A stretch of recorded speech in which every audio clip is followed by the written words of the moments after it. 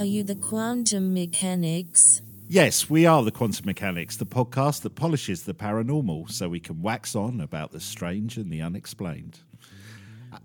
Do you like that one, Ben? I've worked hard on that one. I do like that. I wasn't expecting that at all. But no, absolutely. You carry on. Yeah, we're going to set that gauntlet down every week. So I wanted to, before we get, I know you've got a great episode for us today. Before we get into it, I've got to start with an apology. I have to apologise. Last week we did an episode on eccentric Englishmen, and I mentioned the Reverend Robert Hooker from Cornwall. So if you remember, Ben, I said in the episode that in the 1800s he spent every night for a week on a rock off the Cornish coast wearing nothing but oilskins on his bottom half. Oh, yes. And a green wig of seaweed on his head. Yes, I do remember this, yes. Yeah. He was barking at the moon, and for his finale at the end of the week, he sung the British national anthem. Right, Do you remember that? Yeah, of course I do. Yes, I couldn't forget it. How he could reminded you me of forget my him? grandparents. Yes. Yeah. Well, one thing in that statement was inaccurate, and I have to apologise for it. Oh, no, it wasn't the green hair, was it? Weirdly, he wasn't singing the British national anthem. Apparently, since I've done a little bit more research, he was singing a song called Trelawney, which is widely regarded as the Cornish national anthem. Ah, okay. But even weirder, and I can't believe my research didn't find this out for the episode last week, not only was he singing what's widely regarded as the Cornish national anthem, he wrote it. What? He wrote it. He wrote Trelawney. One of another of his eccentric achievements was writing what's widely regarded as the Cornish national anthem. I've read the lyrics. It's basically, in my mind, a bit of a call for Cornish independence from the English, from the British. So, he wrote it. Wow. Well, So I felt like I had to apologise because I was trying to think of this in terms of, our listeners not in the UK. I'm trying to think what it would. I guess it would be like saying that the Lone Star State is New Hampshire, right? Right. Rather yeah, than yeah, Texas. Yeah. It's kind of like that, right? Yeah. When you go to that part of the world, there is definitely. It's very friendly, but there is definitely a local. It is a nation in its own right. I believe they call those of us who travel down from England grockles. I think that's the local term, right. Which I don't think is rude. It's the equivalent of Muggles in Harry Potter. Right. But yeah, well, they have a very distinct culture and language and stuff, and perhaps that isn't respected as much as it should be. Yeah. But maybe it's all a wild plan. That this whole story about this Reverend Robert Hooker might all just be fake news. So us English go down there wearing green seaweed on our heads. Go. We're just trying to fit in with everyone. Well, so yes, he did do all of the other things I said, but he didn't sing the British national anthem. He sang what was kind of known as the Cornish national anthem, which he wrote. And just to be clear, is that now adopted as the Cornish national anthem amongst the locals? Is it respected as such? I think it is. I don't think if you went to the... I don't know whether you would. I was going to say, I don't think if you went to the Cornish Museum, it would be down as the national anthem. It's widely regarded, I think, by proud and loyal Cornish people as the national anthem of Cornwall. Well, if there's any proud and Cornish people out there who can let us know whether we've got that fact right, because I'd hate to do an apology after doing an apology. I'll be apologising every week. Well, this could turn into the apology cast. yeah, exactly. Yeah. Look, when me and my partner, when we go down that part of the world, our main fixation is the first place we go to get a traditional pasty.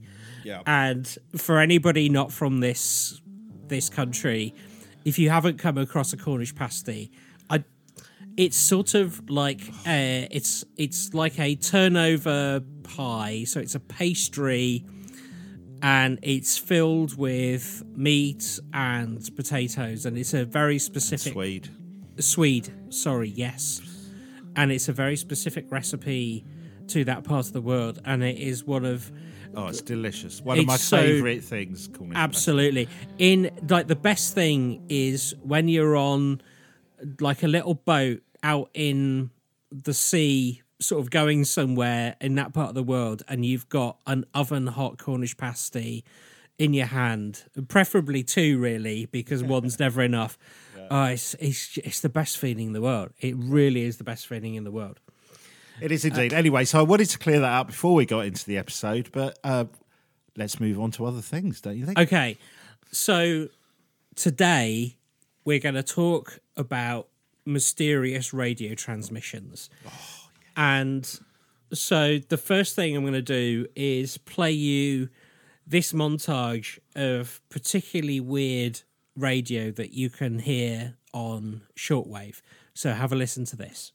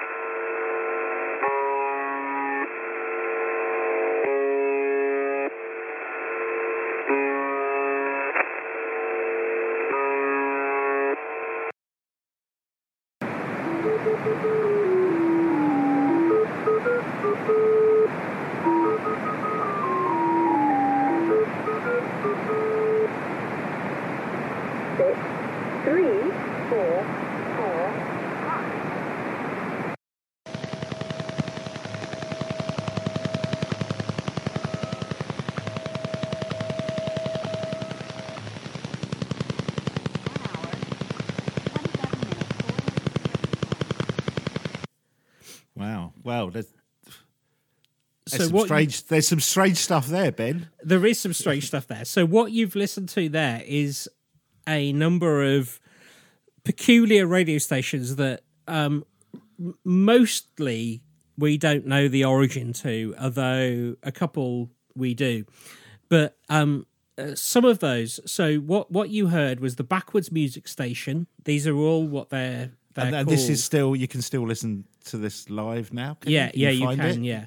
So the Backwards Music Station, the Buzzer, the Lincolnshire Poacher, and the Woodpecker. So the Woodpecker is the one that you can't listen to now, but the Woodpecker was something, it was one of the very first things. So my family, and particularly my father, is like the family business is radio. So I grew up in the sphere of knowing about these things, and the Woodpecker was one of the first things that my dad showed me, or on our sort of family radio in the kitchen. Wireless. Wireless. Yeah, that's right. Yeah, it was a very wholesome thing. Yeah. I was in short trousers. He was having a pipe. Yeah. I'm picturing it with massive dials and what do you call them? Like, little valves and stuff going on. That's what I'm picturing. Yeah, no, absolutely.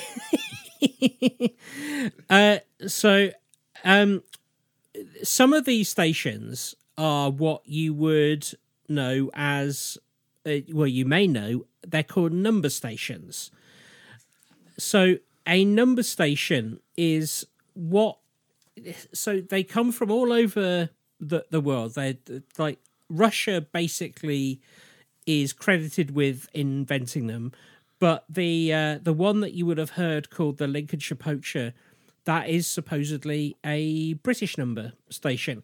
And these are frequencies that broadcast pretty freely around the world. I mean, not pretty freely, absolutely freely, on shortwave and medium wave all around the world.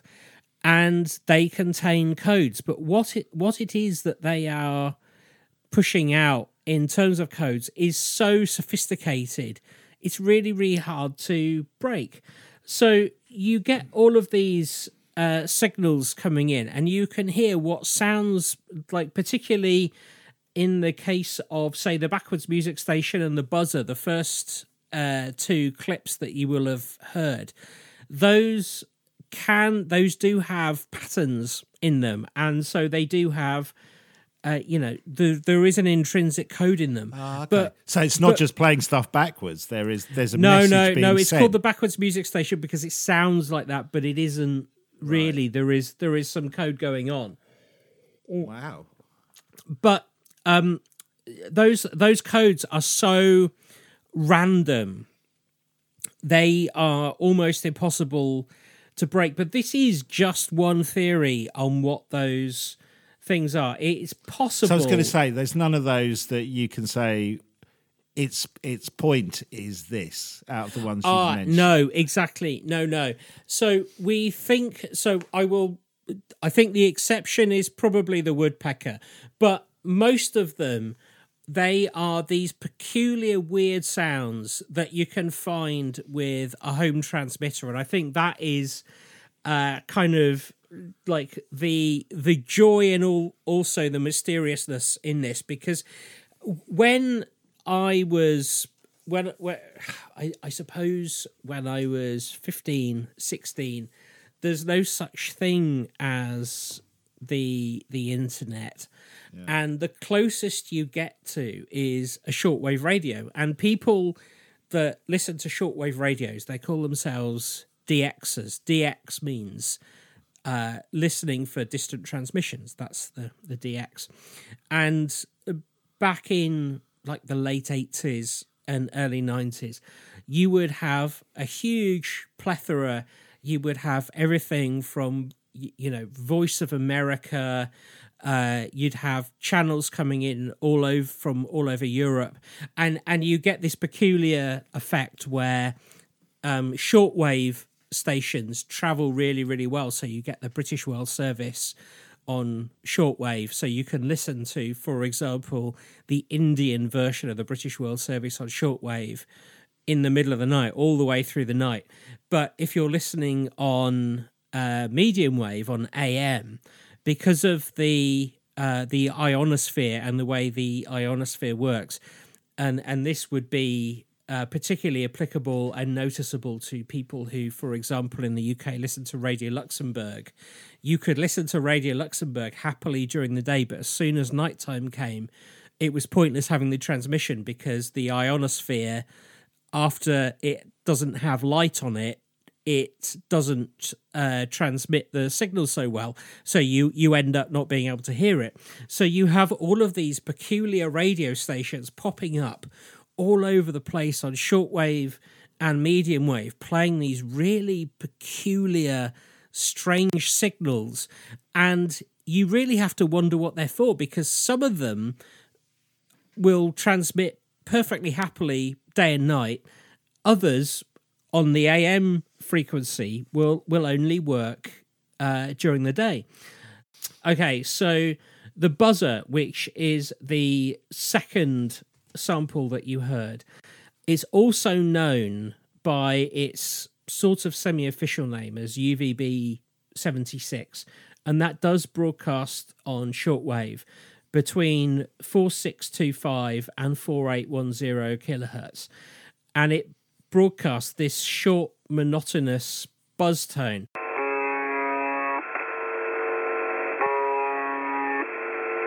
And it does this 25 tones per minute, 24 hours a day. But occasionally, this noise transmission is interrupted by a voice. It started sometime in the 70s. Its initial broadcast date is open to interpretation and, debate, but it certainly started in the 70s.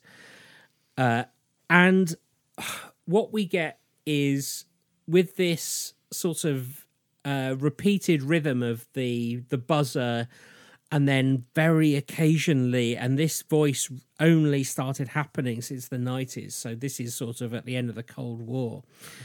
It's very, very hard to work out what this thing is for, because it seems like the pattern repeats so often that it may not have a hidden code within it. Now, that's not to say it doesn't, because it's possible that the code is hidden so well that it's not spotted. But one of the most intriguing and I think sort of, I don't know, scary ideas is that this was a dead hand signal.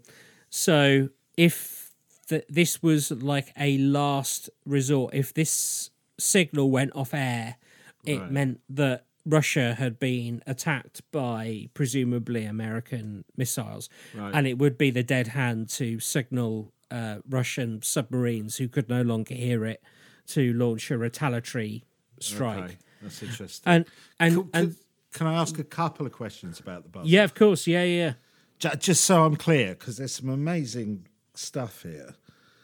So the buzzer's origin in terms of the signal is in Russia. Yes. We think. Yes. And it started in the 1970s. Yes. And it plays the same basic sounds Yes. on repeat constantly Yes. since the 1970s. And it's still doing that today? It's still doing that today, yes. And you're saying in the 90s, suddenly a Russian voice A Russian voice, yeah. came in for just what, short periods of time, or short periods of time, and this voice has been known to read out numbers. There's a famous time when it seems like there was some sort of an accident in transmission, and you could hear people wandering around in the background, and there was it seemed like an off-air conversation about something coming from a generating machine. But this is like, there's nothing that you could particularly hang your hat on. Yes, there is a voice that occasionally reads out numbers, and it's also played music. This station has also played, I believe Tchaikovsky was a track that was played out. But my point is, since 1970 to now, right? Yeah.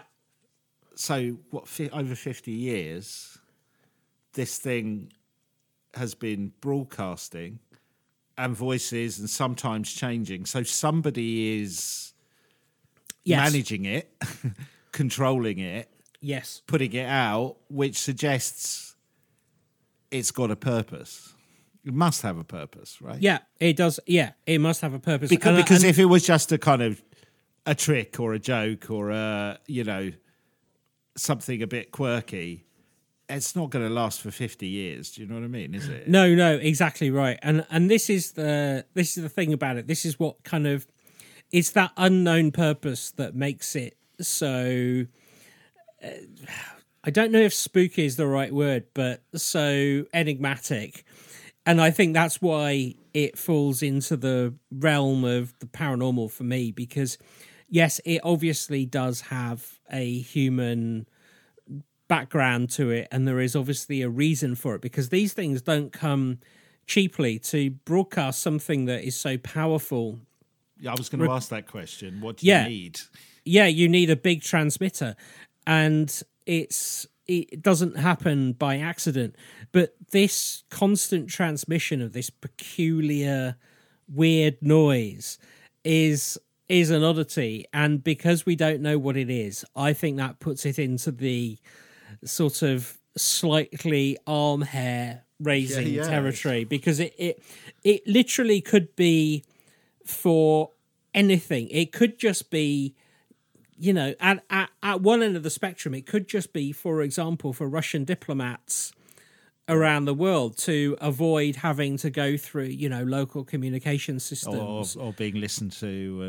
Yes, exactly. So someone's got a cipher the other end and is decoding it, basically. Yes. We know, like, when you look into these things, it is possible to build a cipher off of almost anything. So I have come across evidence that some of these Russian number stations, they would take, say, background noise from a local street, and they would turn that into a cipher because it's so random. If you create a cipher off noises of cars and dogs and footsteps, and then you turn that into a cipher, and then you give that to your recipient, and then you broadcast what it is you're trying to say, then it's so impossible to crack because there's no pattern in it whatsoever.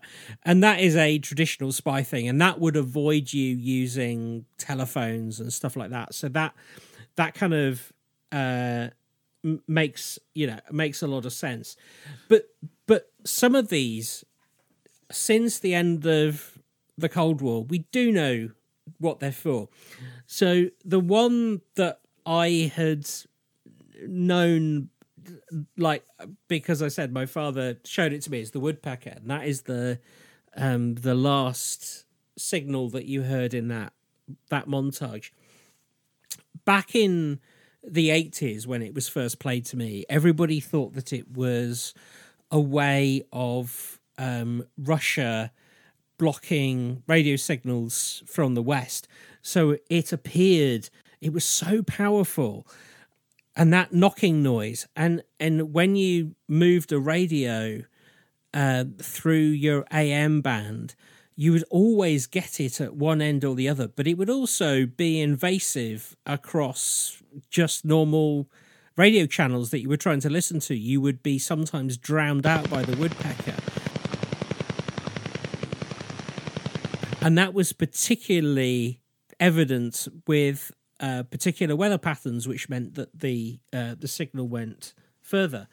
But we found out after the end of the Cold War that this was part of a Soviet over-the-horizon radar, an OTH system, which was designed to be an early warning attack radar.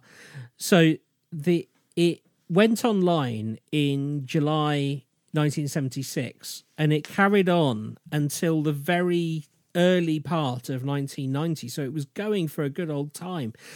And can you give me an idiot guy? How does that system work? Is that possible to post it? No. Okay. So basically, what you've got is a really, really enormous broadcast array. So the NATO term for there are two arrays that are responsible for the woodpecker, and one of them is in Chernobyl, and that's how we know that we know about this, because after the Chernobyl example, and then Ukraine pulling away from the Soviet Republic, that's how we know about these things.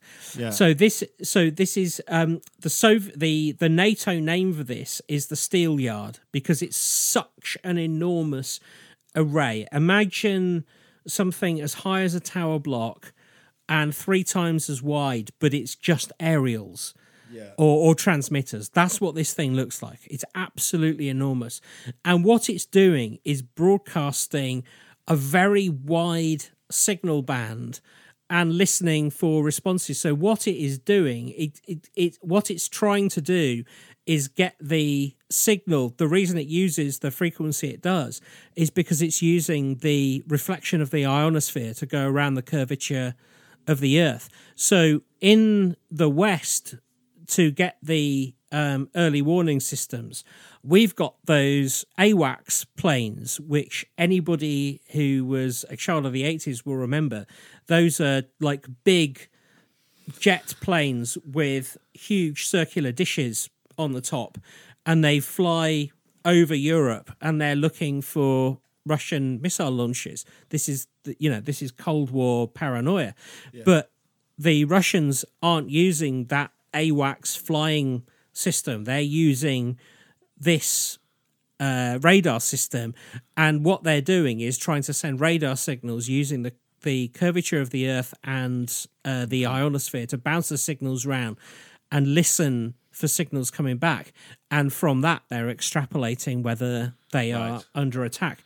But these signals, so us being able to listen to it as the woodpecker is a byproduct of that rather than its purpose. Would that be fair? Absolutely. Yeah. No, its purpose, it turns out, it wasn't to block Western radio.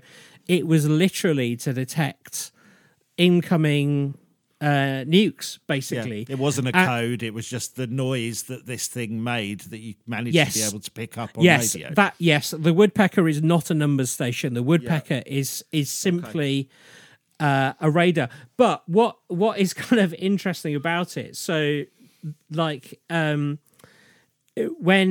my dad showed it to me, it was kind of seen as a bit of an annoyance because it sort of interfered with so many different radios. And I didn't know about this, but it turns out that there were a number of radio receiver manufacturers who built in woodpecker blankers into their circuit designs. Brilliant. So that would be a sales point that they would be, the whole circuit was designed to block out this. So I found an advert for the Datong model SRB2 auto woodpecker blanker, and the idea of this is it's a radio designed to listen to stations from around the world, but it automatically suppresses the woodpecker signal, whichever one of the frequencies it decides to broadcast on that day. I just had this horrible feeling, though, the first time somebody bought one and used it. There's somebody at the Russian array going, "We're under attack! We're under attack! Our signal's been blocked! Look, it would be ironic if a little kind of radio manufacturer was responsible for World War III, wouldn't it?" Yeah, it would.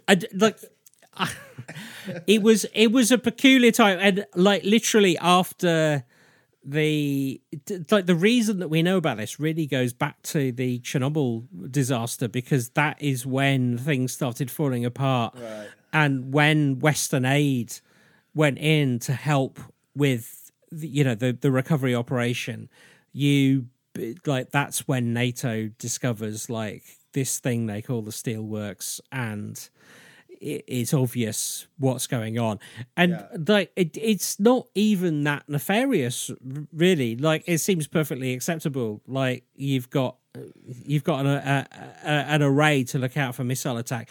The other one, by the way, the other array that was broadcasting the woodpecker was in Siberia, so they're kind of doing their flanks, their northern and western flanks with it.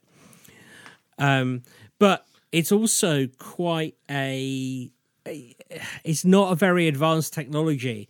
So it could have caused a terrible disaster unwittingly, because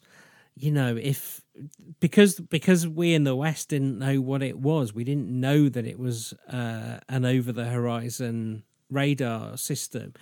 If we had, for example, sent in, I don't know, I don't know how it works, but maybe 3 spy planes in formation. It could have thought that those were missiles, maybe, and it could have been the end of the world. It could have been terrifying. So the woodpecker, that was the last one that we heard on your list. Yes. And so that one's no longer available because the Chernobyl thing, the array went down, and that one was, as we said, was the kind of byproduct sound of this radar system. Well, yes. Are all the other ones, the other 3, are they all transmitting codes? Is that the theory? So the very first one, the Backwards Music Station, yes, the theory is that is codes. The buzzer we've talked about. The third one, which is called the Lincolnshire Poacher, which I really love. That's a British number station apparently, and the Lincolnshire Poacher is a British folk song, and it's not known exactly where this comes from, but it is thought to be first broadcast from Bletchley Park, which is kind of close to us, just outside Milton Keynes, in the 1970s, and then moved to RAF Akrotiri, I think it's called, in Cyprus. And the Lincolnshire Poacher tune is kind of its call sign, which is such an incredibly British thing to do. But yes, it is clearly a number station, because after you get the Lincolnshire Poacher tune, which I think is incredibly haunting, I think it's really strange to get this sort of Bontempi keyboard signal coming through the airwaves, and then you get this weird noise afterwards, which is kind of like if you listened into a fax machine in the early 90s.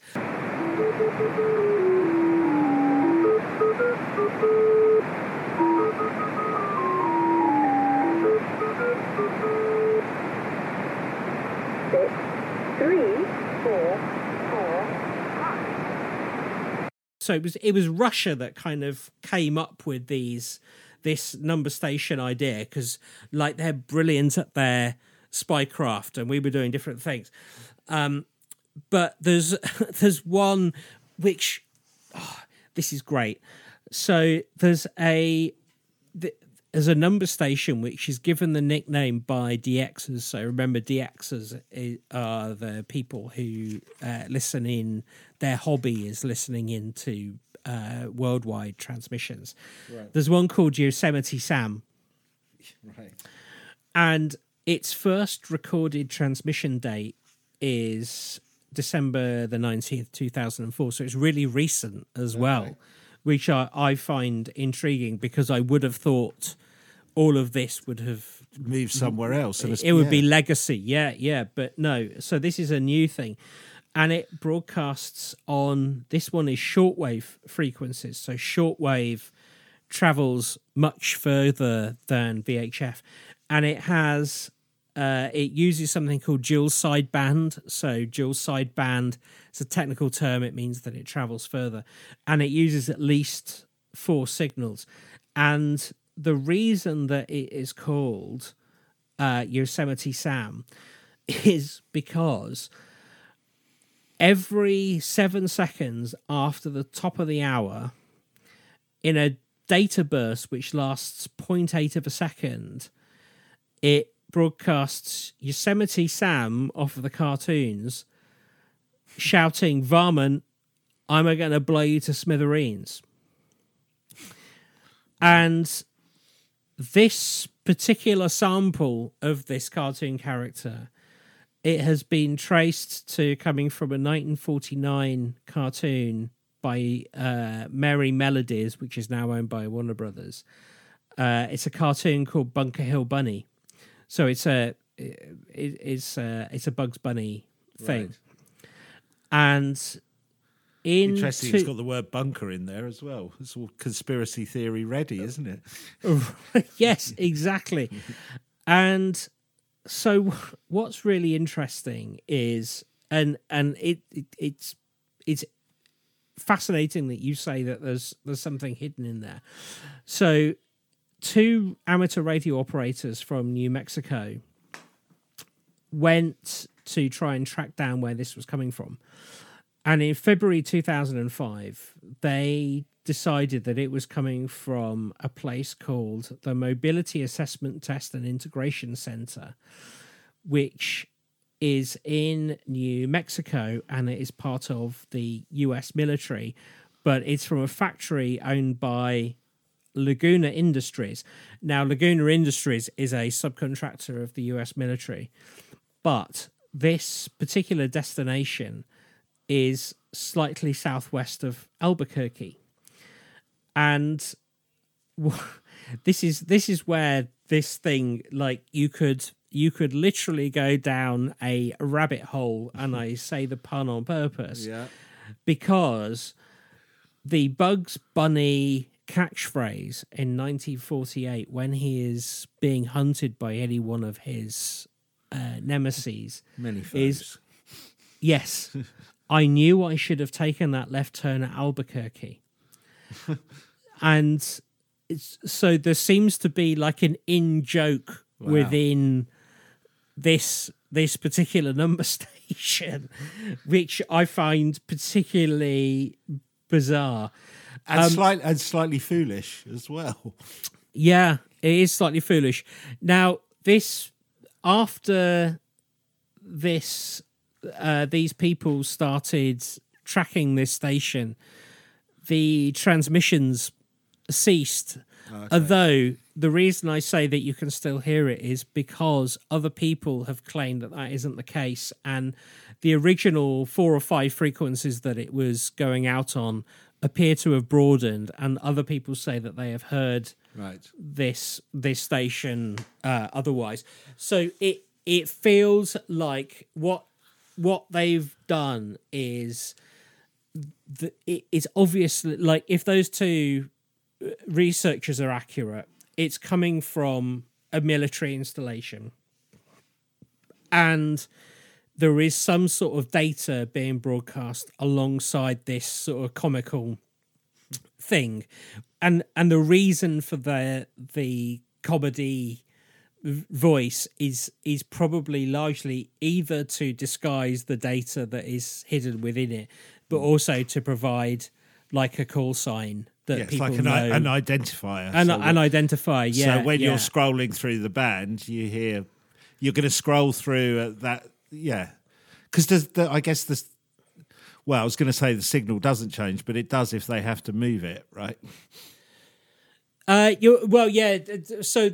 for some reason they have to move it, and like all of this stuff, all of it isn't clear, and it's probably down to, there's probably a broadcast schedule somewhere that this means something to some people for, and one of the reasons could be because of different times of the day, shortwave being more strongly received on different wave bands than others. It could be that, or it could be that the actual frequency that's being broadcast on forms part of the code that is incorporated in it. So if you hear it on this band, then you use this decipher. If you hear it on this band, you use this decipher. If you see what I mean, there's probably something much more complex going on.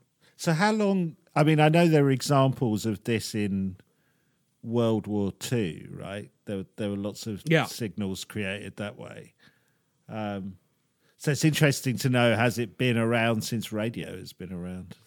Well, yeah, or pretty much. So, like, I think it takes on different forms. So we know that number stations formed part of, like, the World War I effort, but they were largely, do I want to say more innocent? They were largely simpler affairs, and the codes within them were like Morse codes or people reading things out, because shortwave radio, it's been around for many years, and as with a lot of technology, war and conflict is the mother of invention, and World War I brought around this creation of these number stations, whether they were for the Allies or the enemy. Each had their own purpose for it,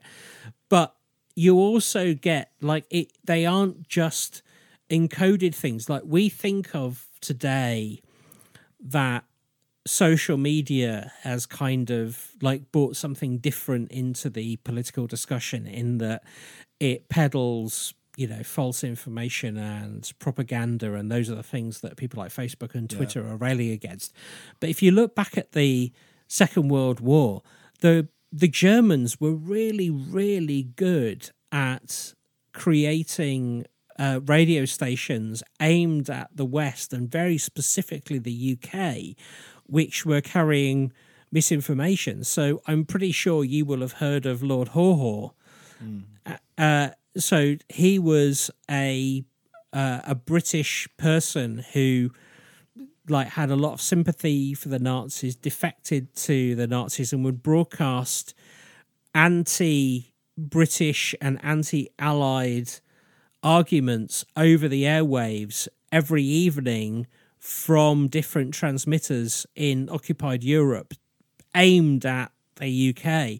So there is a long and sort of pattern history of using radio for spying and nefarious things, and also propaganda, as well as obviously its brilliant and celebrated history of doing things, like the pirate station Radio Caroline, bringing pop music to the UK which wasn't being played, Radio Luxembourg, which wasn't a pirate station but was I think that's probably the first example of a European radio station broadcasting popular culture into the UK. These are all really positive things, but then just like the internet, we have these very nefarious things going on as well.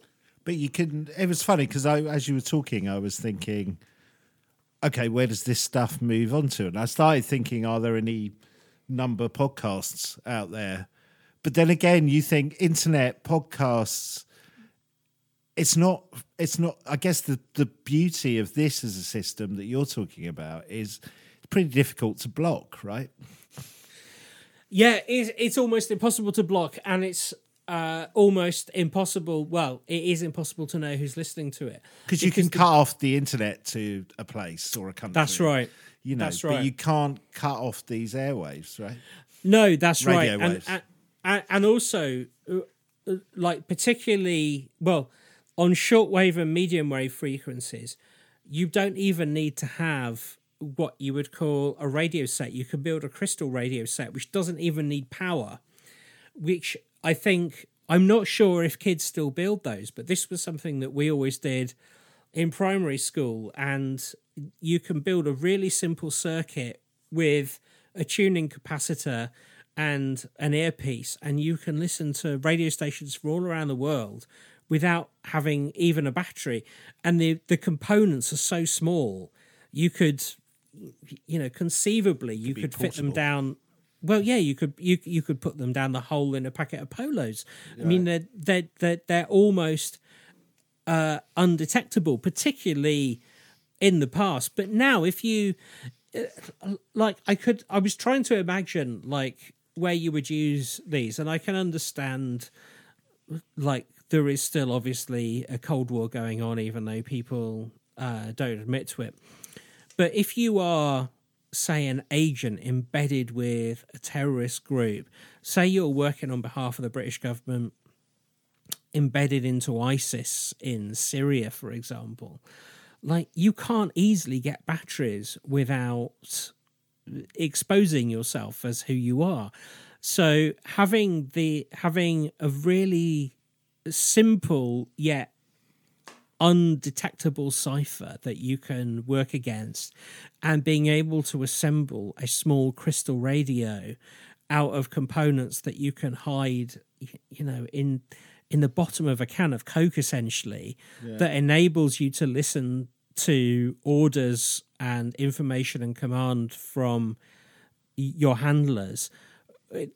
It makes a lot more sense, because I think in our world we think, well, why, everyone's got a smartphone. Why would you not just log on using some sort of code and you get an encrypted message? But if you're in that situation, that ain't going to be possible, because you're going to expose yourself and you'll be killed.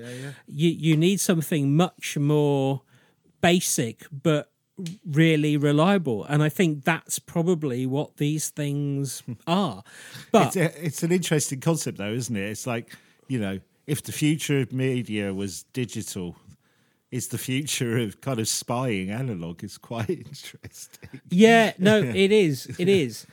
But I think it's like what makes it, what made me bring this onto the podcast is just because of its, as I said, its peculiar nature. And like, again, as I say, I don't think it's paranormal, but it's so spooky because you don't know what's going on. Yeah, exactly. Well, I think like a lot of the paranormal stories we cover, you know, you just listen to the concepts around it and all kinds of things go through your head. And your woodpecker one is a really good example of that, isn't it?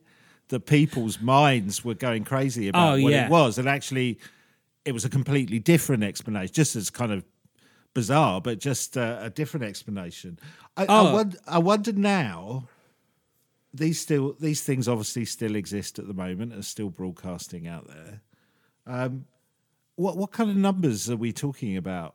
How many of these things are there? Are we talking handfuls? Are we talking hundreds? Are we talking thousands? We're talking tens, right? Like, I've obviously covered like a small handful, but they're not. There isn't a huge number, but there are also like you can't. I think it's a hard question to answer because from what I have seen, there is also a small number of stations that come up, they pop up on a particular frequency and they'll be there for 10 minutes and they'll disappear and they'll never come back again. Right. And so what we're talking about here are like established sort of broadcast stations. There are still other stations which come and go, and intermittent broadcasts. And, absolutely, and that isn't particularly surprising because with the advent of the internet and satellites and stuff, that like back when I was a child with my shortwave radio. With my earpiece in at night when my parents had gone to bed, with my big aerial, travelling around the world on my radio and listening to different services. That sort of thing, it does still slightly exist. You've got kind of like the Voice of America, and you've got a bit of like China doing some broadcasting. You've got some French, but the BBC World Service has disappeared off shortwave because they got other ways of distribution. And so you've got quite a clear spectrum for these things to pop up. Like the reason that the woodpecker was so powerful in terms of the British psyche, and certainly the reason why my dad introduced me to it, was because like back in the late 80s, FM was hardly a thing. People listened on medium wave. So whether you were listening to Radio 1 or whether you were listening to a pirate radio station that had popped up in your local vicinity, and there would have been a load more of them back then than there are now even, the woodpecker often came and trampled all over that frequency, and so you were much more exposed to it. And the fact that you were exposed to it and you knew that it was a signal coming from Russia, and you knew that there was this Cold War on the go, like Dad wasn't making stuff up when he said that when he told me that it was a way of blocking the BBC from transmitting to Russia. It was like a truly believed thought, and a very credible one, because Russia did not appreciate the BBC World Service broadcasting Western ideology into the Soviet Union. Well, and also there was something going on, right? Yeah, there was something going on. Yeah. I mean, in a way, the fact that it was a early warning missile array is both. It's a less sinister but more horrible explanation in a way. Is well, I'm struck by was it the buzzer, the one that you were saying that there's a theory that it's one of those that if the broadcast stops, yes, it's a dead hand. Yeah. I mean that I find incredibly spooky concept, because you think there is so much that could go wrong in that scenario, isn't there? Yes. Well, there is a rumor although I can't believe it's true, but there is a rumour that British nuclear submarines put their aerials up and check that they can still hear the British World Service. Right. Because if they can't, that is our equivalent of Dead Man's Hand. Because I remember, I think there was something similar to this in Lost, wasn't there? Do you remember the TV series Lost? I'm pretty sure there was a code in there and somebody had to press the code in every hour or something catastrophic was going to happen. And I wonder if it's almost... it was a concept that spilled out from some of the things we're talking about today. Yeah. Well, look, before we leave the radio and its peculiarity, what we've been listening to is and talking about are what we believe are state-owned sort of, if you'll pardon the pun, under the radar broadcasts. Mm-hmm. But let's talk about this broadcast. So this is something that was picked up by two amateur radio engineers in Italy in 1961. We'll play the clip in a minute. But Achille and Giovanni were two, I guess you would say that they were highly regarded radio engineers from Italy, even though they were they did their radio work as a bit of a hobby. But they decided to listen in to what the Russians were up to, and they listened to the launch of Sputnik. So, as I'm sure everybody is aware, the space race between the Soviets and the West, and really when I say the West, I mean America, it was a proxy war, really. And the first people to, in inverted commas, conquer space were going to be the winners. That is why the Americans spent so much on sending somebody to the moon. But what these guys were doing was listening in to the unpublicized transmissions coming from Russian space missions.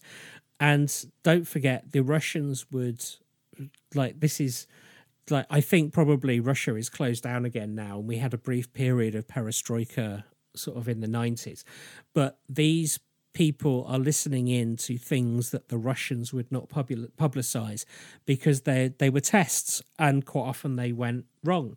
So these two, they claimed that they had recorded the launch of Sputnik, and Sputnik produced a sort of, I'm sure everyone's heard it, it's kind of like become a like movie, a beep, isn't it? It's a beep, yeah. It's become a meme in movies for like what satellites sound like. Yeah. But these two said that they had recorded the heartbeat of Laika, the Russian dog that they put into space, which I personally find slightly heartbreaking. That was on Sputnik 2.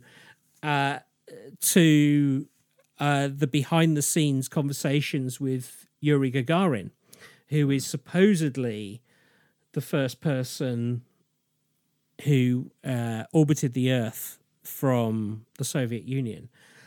But they also picked up this signal, as I say, in 1961. Have a listen to this.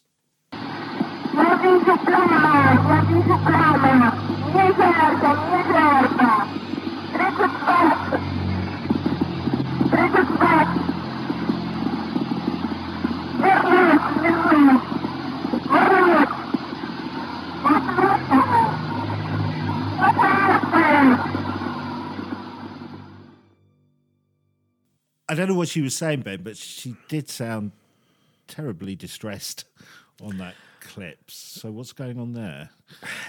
So if what those two brothers are saying is correct, the translation is certainly correct. This is supposedly a early manned mission with a female cosmonaut and she is talking. There's quite a lot of emotion in her voice, and I think it's quite hard to listen to. But what she's talking about is she's seeing flames. She's feeling hot. She's worried that what she's doing is dangerous. And she's also concerned that nobody is talking back to her. And so what is supposedly happening here is this is an unencrypted transmission that it wouldn't be surprising that it was unencrypted, because it would be on a frequency that perhaps people weren't monitoring. Although I find it strange. It's quite hard to think that would be the case, isn't it? It is quite hard to think that would be the case. But these two guys say that this is a genuine transmission. And what's kind of interesting is, like, obviously the Soviet Union are not going to admit that they have lost somebody, but it would be absolutely within their way of thinking that like their communist agenda at the time was, you know, in terms of equality between men and women, was fairly forward thinking. So there's absolutely no reason why astronauts had to be men in Russia. Absolutely. Yeah. What happened after this? Like there was no reports, even at the time, or even sort of post the wall coming down. There is literally no evidence that in 1961 a manned mission by a female cosmonaut was lost. But like, I would say it's a fairly compelling and difficult thing to listen to. And so they've on one end of the spectrum, you've got, you know, I would say you've got a native Russian speaker to act something out, and at the other end of the spectrum, you've got something that's true. So, like, these guys are either wonderful fakers and the equivalent of today's sort of YouTube ghost monkeys who make stuff up on YouTube, or they captured things and there are reasons why the anomalies are there. Like, one anomaly I would say is that when spacecraft are re-entering the atmosphere, there is an ionization in the air that occurs because of the speed of re-entry. And that usually means, well, it always means that communication between ground control and the re-entering craft is lost, just because radio transmissions can't penetrate that.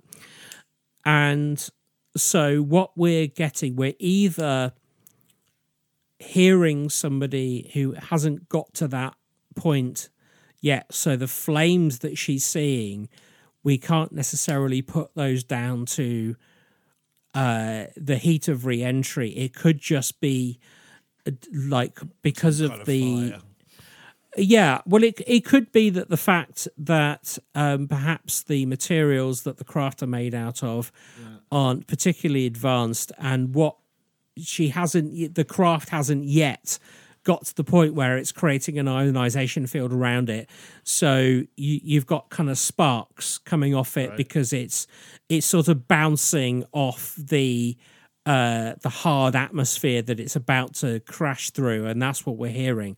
But you would expect in that transmission to hear that person disappear into a radio black hole. You would expect to hear them go off. That's what you get in modern day re-entry from astronauts. There's no way around it. It's just the way that radio signals work. And so you kind of put that together with the evidence, and you put the heartbeat of Laika together, and you're like, I don't know. It's really compelling, and it would have taken quite a lot of effort to fake these things. But maybe, and I think you always have to, like we always say on this show, you have to follow the money and follow the reasoning and follow the information. And if the stakes are so high with the confrontation between Russia and America clearly has more money.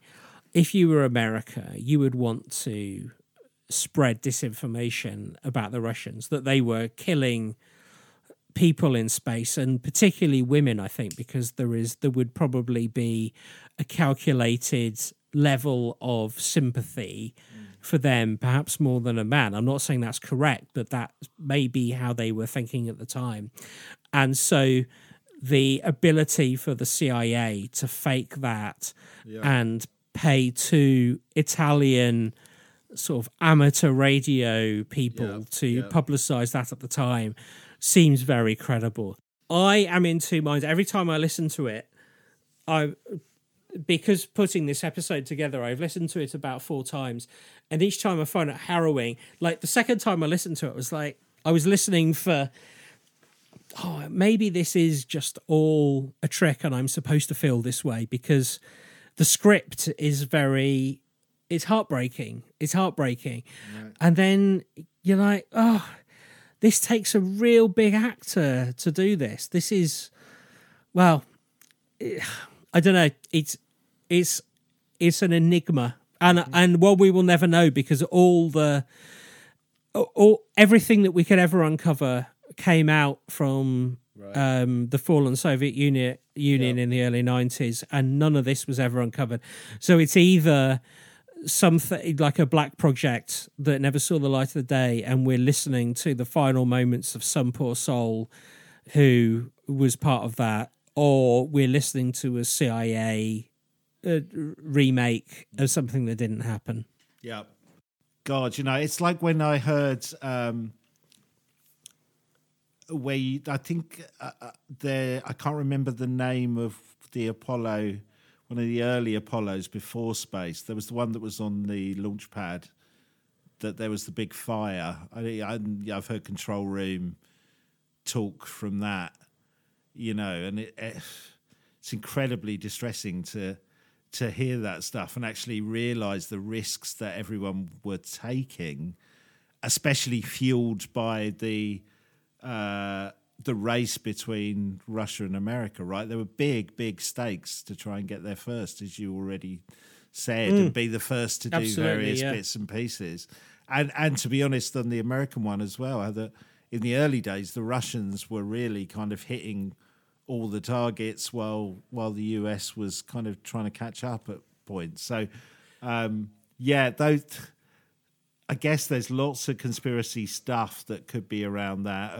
And I see your point of you could see why some propaganda and some fakery could come in with that clip that we heard, just to say the Russians haven't got it all together, because, America needed to buy some time as well around that period, right? Absolutely. And I don't think people realize how close it was. The Americans, despite the amount of money they were putting in, the race to get people into space and then to the moon was really, really tight. It was incredibly tight. And if either side is going to be trying to preempt messages, because every day the other side could wake up to their nemesis saying, we've put 2 people in orbit around the Earth. And we're not talking like the actual ability to do that would have been undisputed. This is sort of like neither side had it within their ability to make up the fact that you would send somebody into orbit, because the other side could see it. They could absolutely see it. So there's no point making it up. But what you can do is say, well, the reason, from America's point of view, a good reason that the CIA may have asked these Italian people to front this piece of audio is so that back at home they could say, well, the reason we may have been behind putting somebody into space, if the Russians put it up next week, well, we don't want to kill any of our own. We're not animals like they are. And that would be the talking point and the reasoning for saying that. It won't take away from the fact that it happened, but you can then craft an argument to say, well, the Russians are animals because they're killing people left, right, and center, whereas we're not killing people, and that would be the argument they would craft. In the end, it turns out they didn't need that argument because they got their people, into space and to the moon the fastest, and Yuri Gagarin didn't die, and so it all sort of all's well that ends well. But that is the reason, I'm pretty sure there must have been people in Washington, in the White House, biting their fingers that out of the blue the Russians would land on the moon, put the flag down, and if you can imagine what that would do for... Because there's nowhere else to go there, is there? No. At that point. Well, it would make people in America feel like their leadership had failed. It would make them feel vulnerable because of, we've got that Cold War going on, and so there's the nuclear threat. They would feel more threatened by that.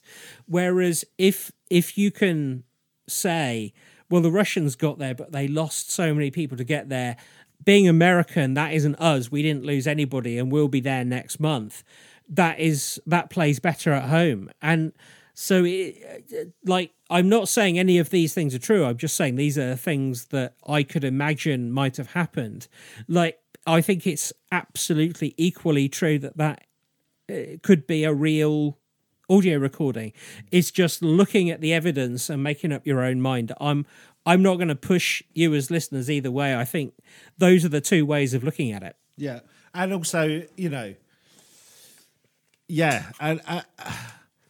you've got to think if intelligence agencies are using these radio waves to communicate information across the world to various people, then it's not a huge leap to go, on this occasion we'll use it as disinformation, right? Yeah, absolutely. Just as I say, just as the Russians did. I mean, you can also say that the BBC World Service, I think the Russians and the Chinese would call that disinformation, even though we obviously don't think that way. Yeah. Voice of America, the same. Yeah. Voice of Free Europe, the same. Voice of Free Europe was designed to target East Germany and trigger an uprising. Yeah. It's different ways that we've always found of pushing the ideology of one side on the other.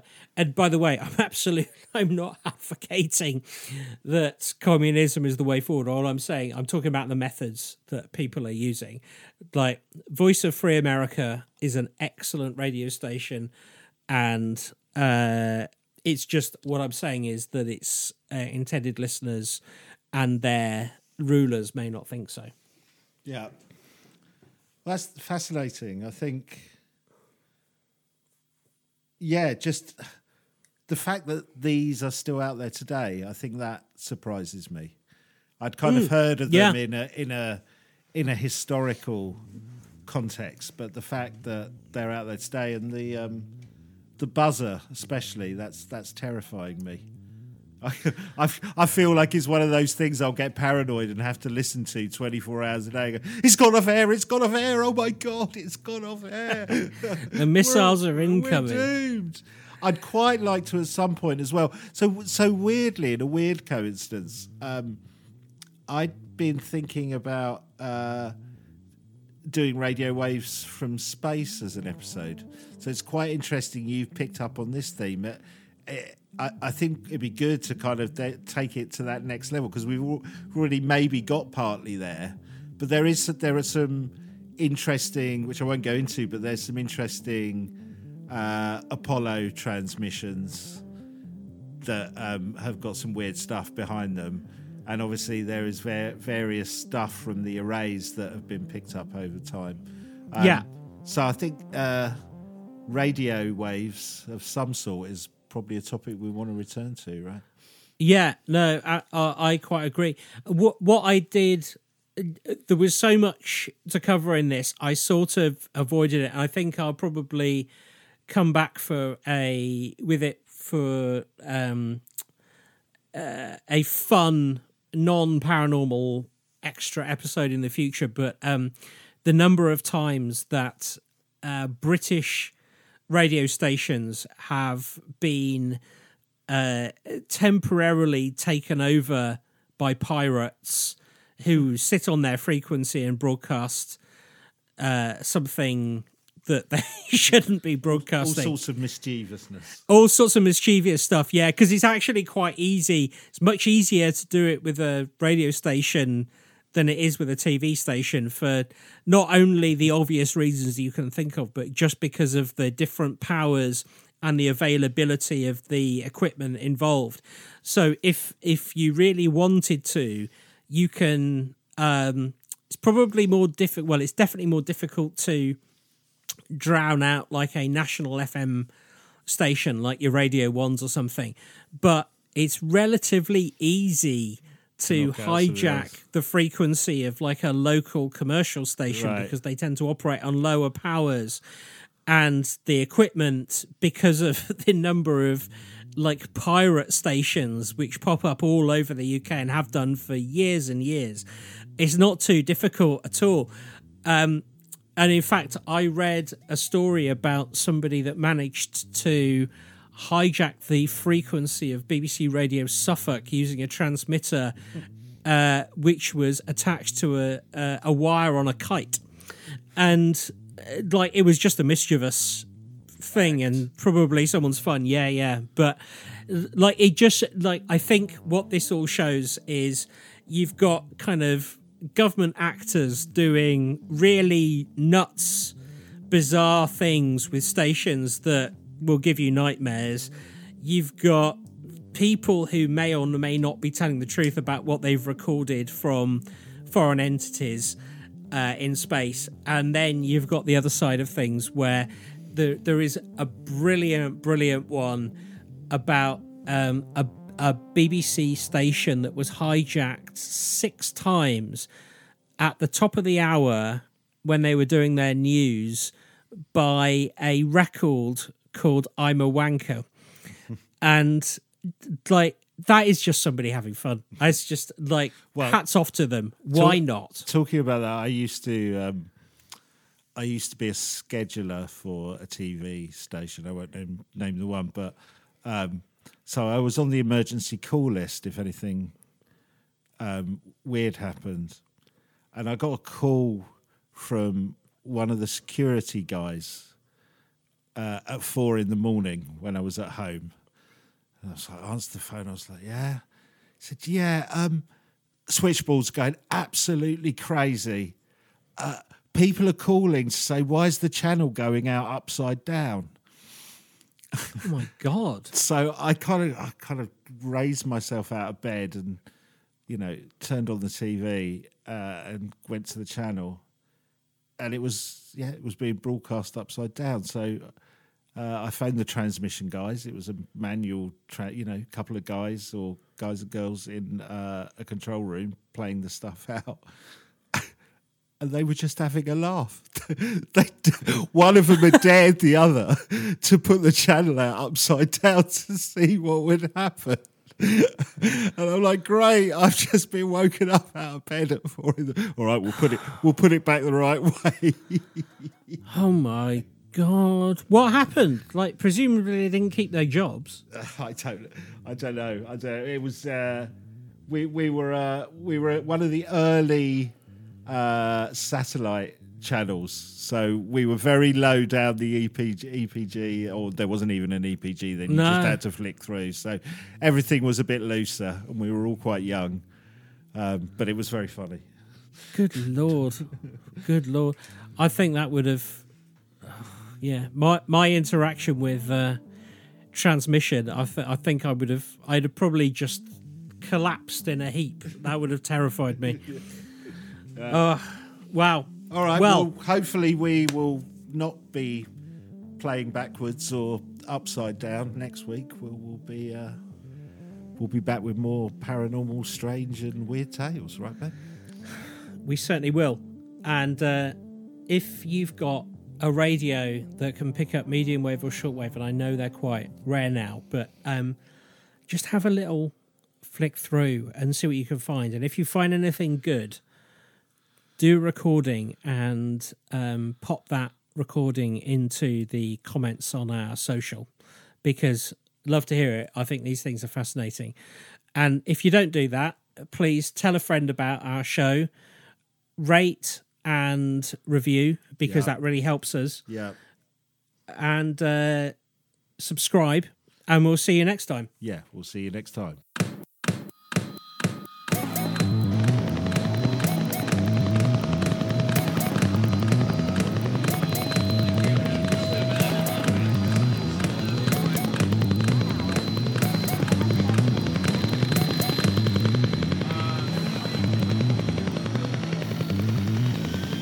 Are you the quantum mechanics?